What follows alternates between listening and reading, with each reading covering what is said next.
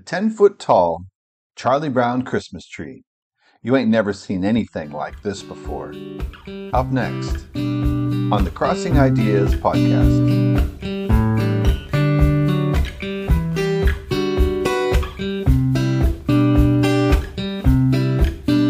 Welcome to the Crossing Ideas podcast.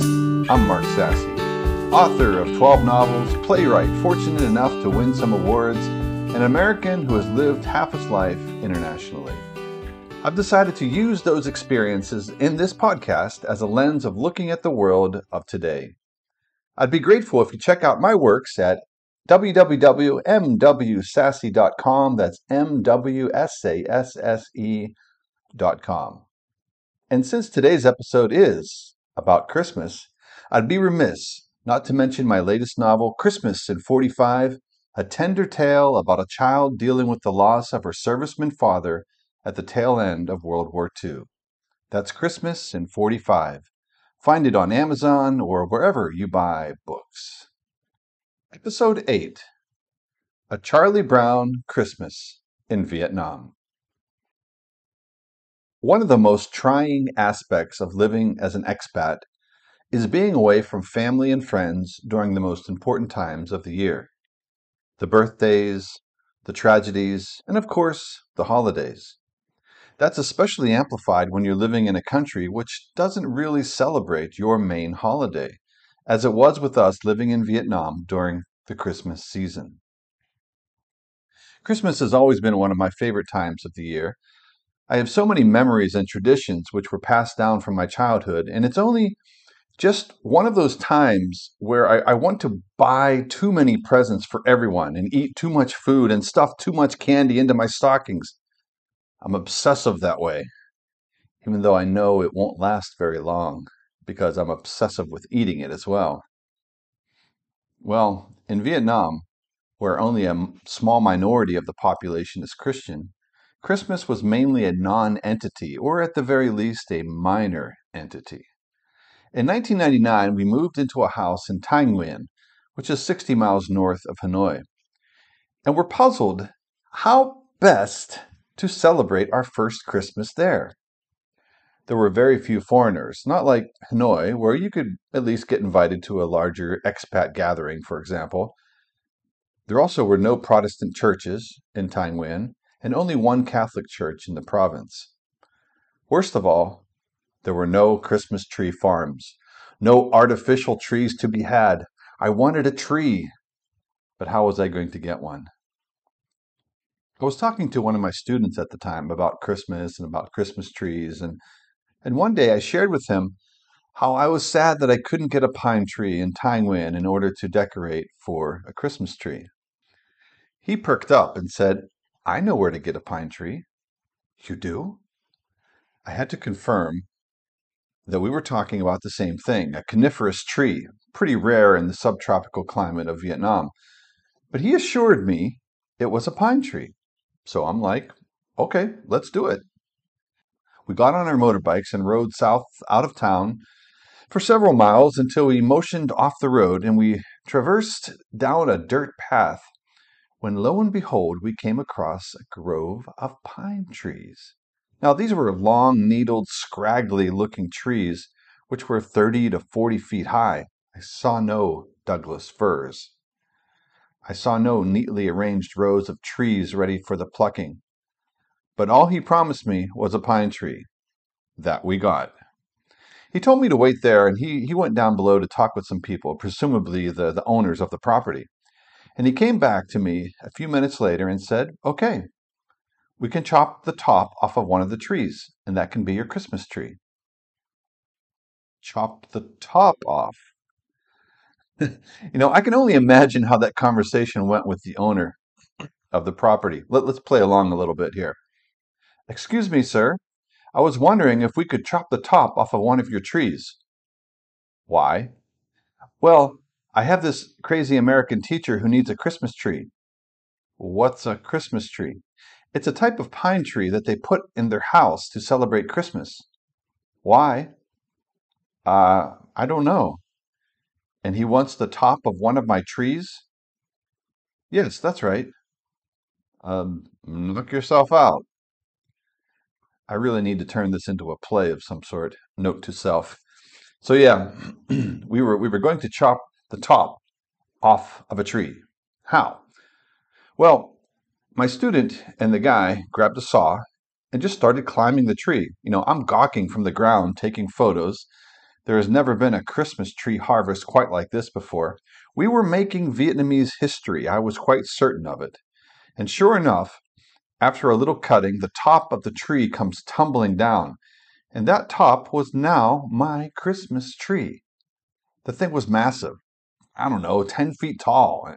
Now what? Well, we had motorbikes. And if there is one superpower of the Vietnamese, it is putting an inordinate amount of cargo onto a motorbike. Now, the greatest cargo haul I have ever seen on a motorbike in Vietnam, and I've seen plenty impressive ones, trust me. This was in Hai Duong, which is halfway between Hanoi and Haiphong. And this motorbike had two cows strapped upside down on both sides of his bike.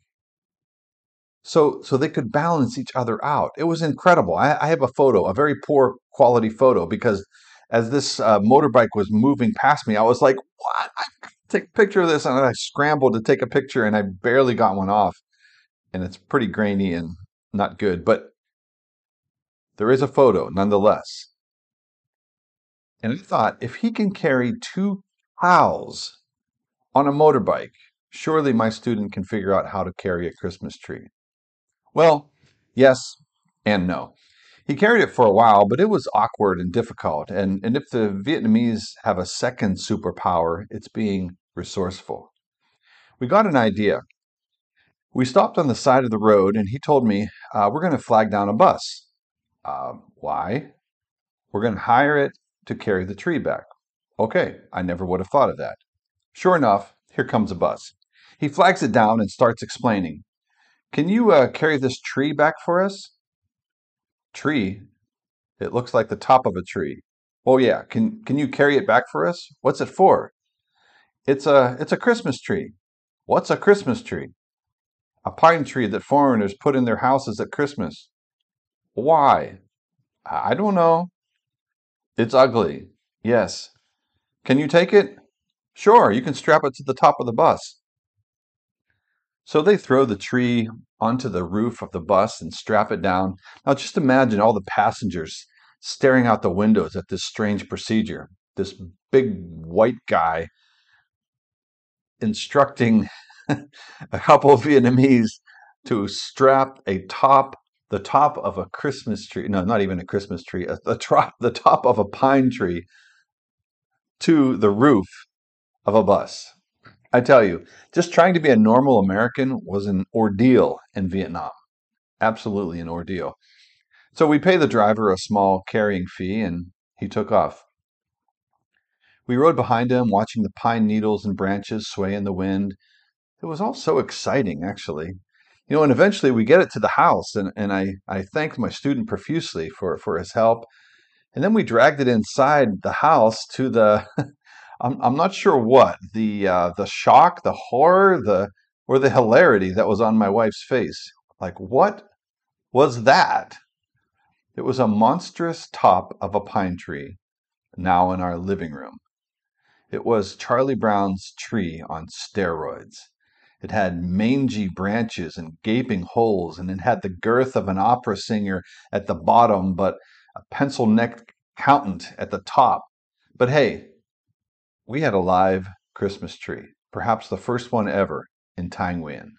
We had to figure out how to make it stand. It's not like we could go out to Walmart and buy a Christmas tree stand. Eventually we strapped it to the metal bars over the windows, and we decorated that monstrous thing the best way we could. And it turned out to be quite the Christmas we would never forget. There were other ways that we tried to make Christmas special when we were overseas.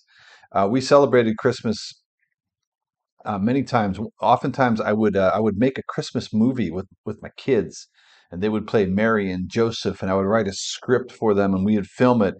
Those are some of our most cherished moments living overseas.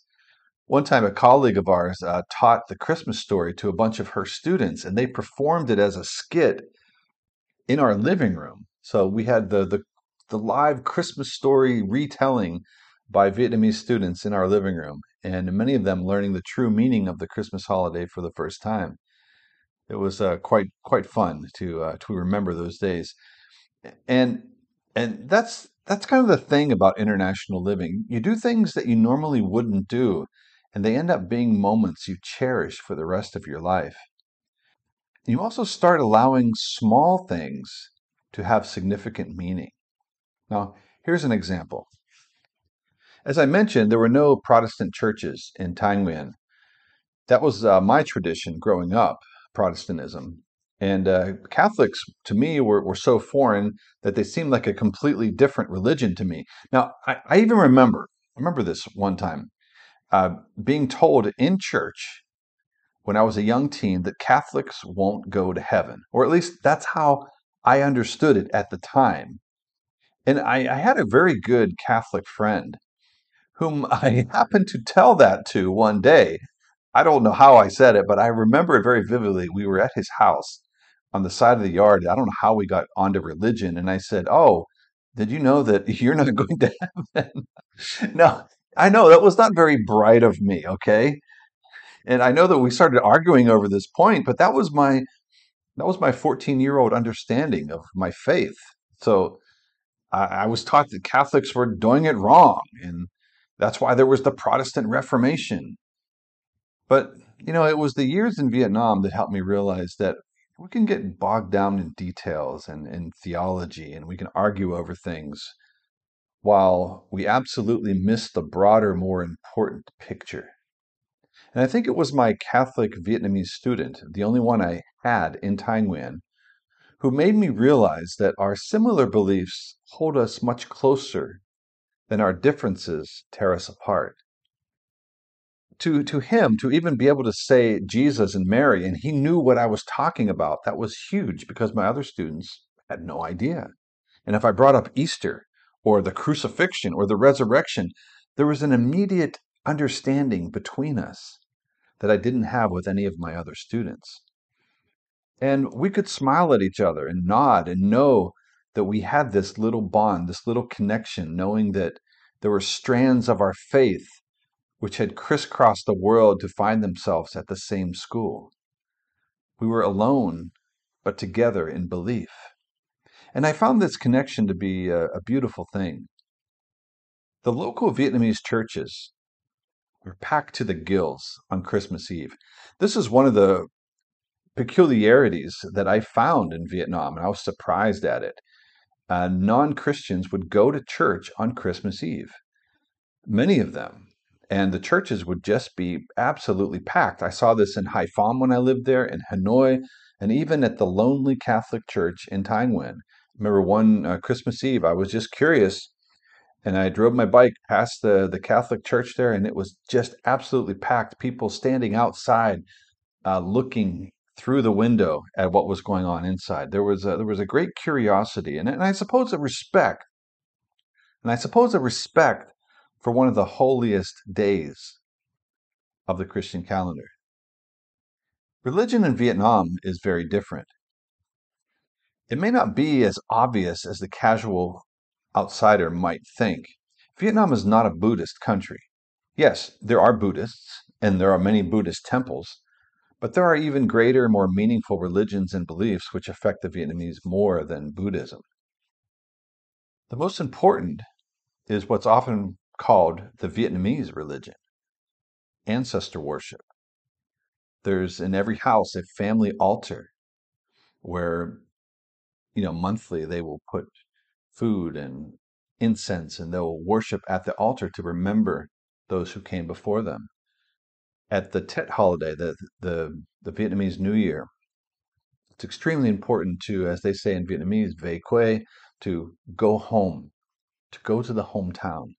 It's almost like a pilgrimage to pay homage to those who have come before them, to the ancestral home, and they'll have a special little gravesite and special little building even for the pillars of the past for that family. These beliefs are is often described as being like Thanksgiving and Christmas all rolled into one.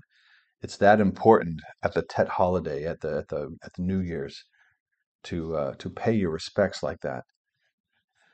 Beyond that, you have Taoism, and many Taoist beliefs, the yin yang, the spiritual beliefs and the powers of the universe that are prevalent. And then you have Confucianism, which is not a religion per se, but it has a dramatic impact on Vietnam and the structure and the organization of the family and the village and the culture at large. And beyond these different beliefs and religions, you have this great affinity toward of the past, and Vietnam has this is really related to their origin story. You have the home kings from the Bronze Era, which predate any Chinese involvement in the area of Vietnam, and that's incredibly important to them. And I'm actually exploring these ideas in a new Vietnam fantasy novel that I'm writing. Stay tuned on that one because it's going to be crazy fun. But if you go to the Hum Temple in Viet Chi, Viet Chi is a city not too far from Hanoi, and you'll see this big shrine and this big complex that is pays homage to the ancient era, and there are many artifacts there that kind of prove its existence prior to the Chinese ever coming. And one of the most important things is the bronze drum that shows how their culture predated any Chinese incursion from the north. And so that they hold on to these beliefs, and there's this great affinity towards the past.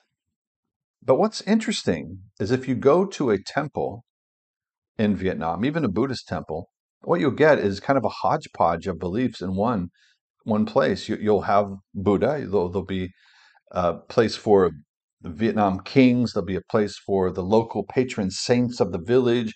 There'll be Confucian symbols, all rolled into one. It's really quite fascinating. It really is.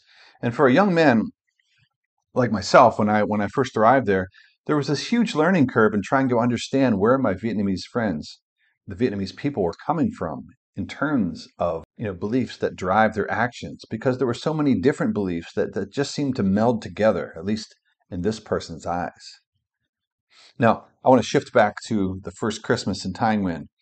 We have this humongous treetop right in front of us, tied to the iron metal bars that guard our house from the thieves at night.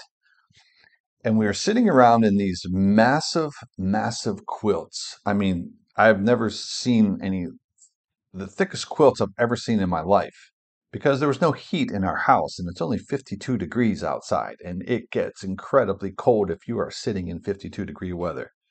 So we're sitting around in these massive quilts and we're sipping hot chocolate and we're basking in the beautiful scene of the Charlie Brown tree on steroids. These are the important moments, the ones that you remember. We all have these underlying beliefs, the stories, the histories, the traditions which bind us together. I've heard stories of Christians living under the Soviet Iron Curtain and how everything had to be hidden and protected, and how at any time their faith could be exposed. And they could be in a lot of trouble if the authorities discovered the faith icons which they kept in the back of their house. I saw one video where they still to this day keep the icons hidden in the back, not because they have to, but they do it on purpose, just to remember the time when there wasn't religious freedom. But I can imagine these folks who can't worship openly meeting one another on the street on Christmas Eve and just nodding at each other, knowing exactly what the other one is thinking, knowing that they are worshiping together in their hearts, that they have not been fractured spiritually, even though they may have been physically fractured as a body of believers. Communist countries have shown over and over again that there is an ebb and a flow with religious freedoms. Sometimes the reins are loosened, sometimes tightened, which seems to be the case in China in recent years for sure. But true convictions remain, whether it's the legend of the Hum Kings, whom proved to be the true link of Vietnamese identity, not grounding themselves in anything from the Hans of the North, or whether it's the underground church who meets together despite putting themselves in harm's way. People follow their convictions, and no government fiat will stop that. That's why, in the face of being so different and distant from the majority of the Vietnamese I was around, it was so special to find that Catholic student and be able to share a bond and a smile over the fact that we believed basically the same thing. I'm grateful for that student and the other one who was crazy enough to cut down the top of a tree just so a strange American could have his childhood live on. This is Mark Sasse. Thanks for listening to the Crossing Ideas podcast. Up next in episode 9, I hated everything, so I learned to cook. That's up next on the Crossing Ideas podcast. Remember to subscribe and follow to automatically receive future episodes. I'd love to hear your comments. And once again, thanks for listening.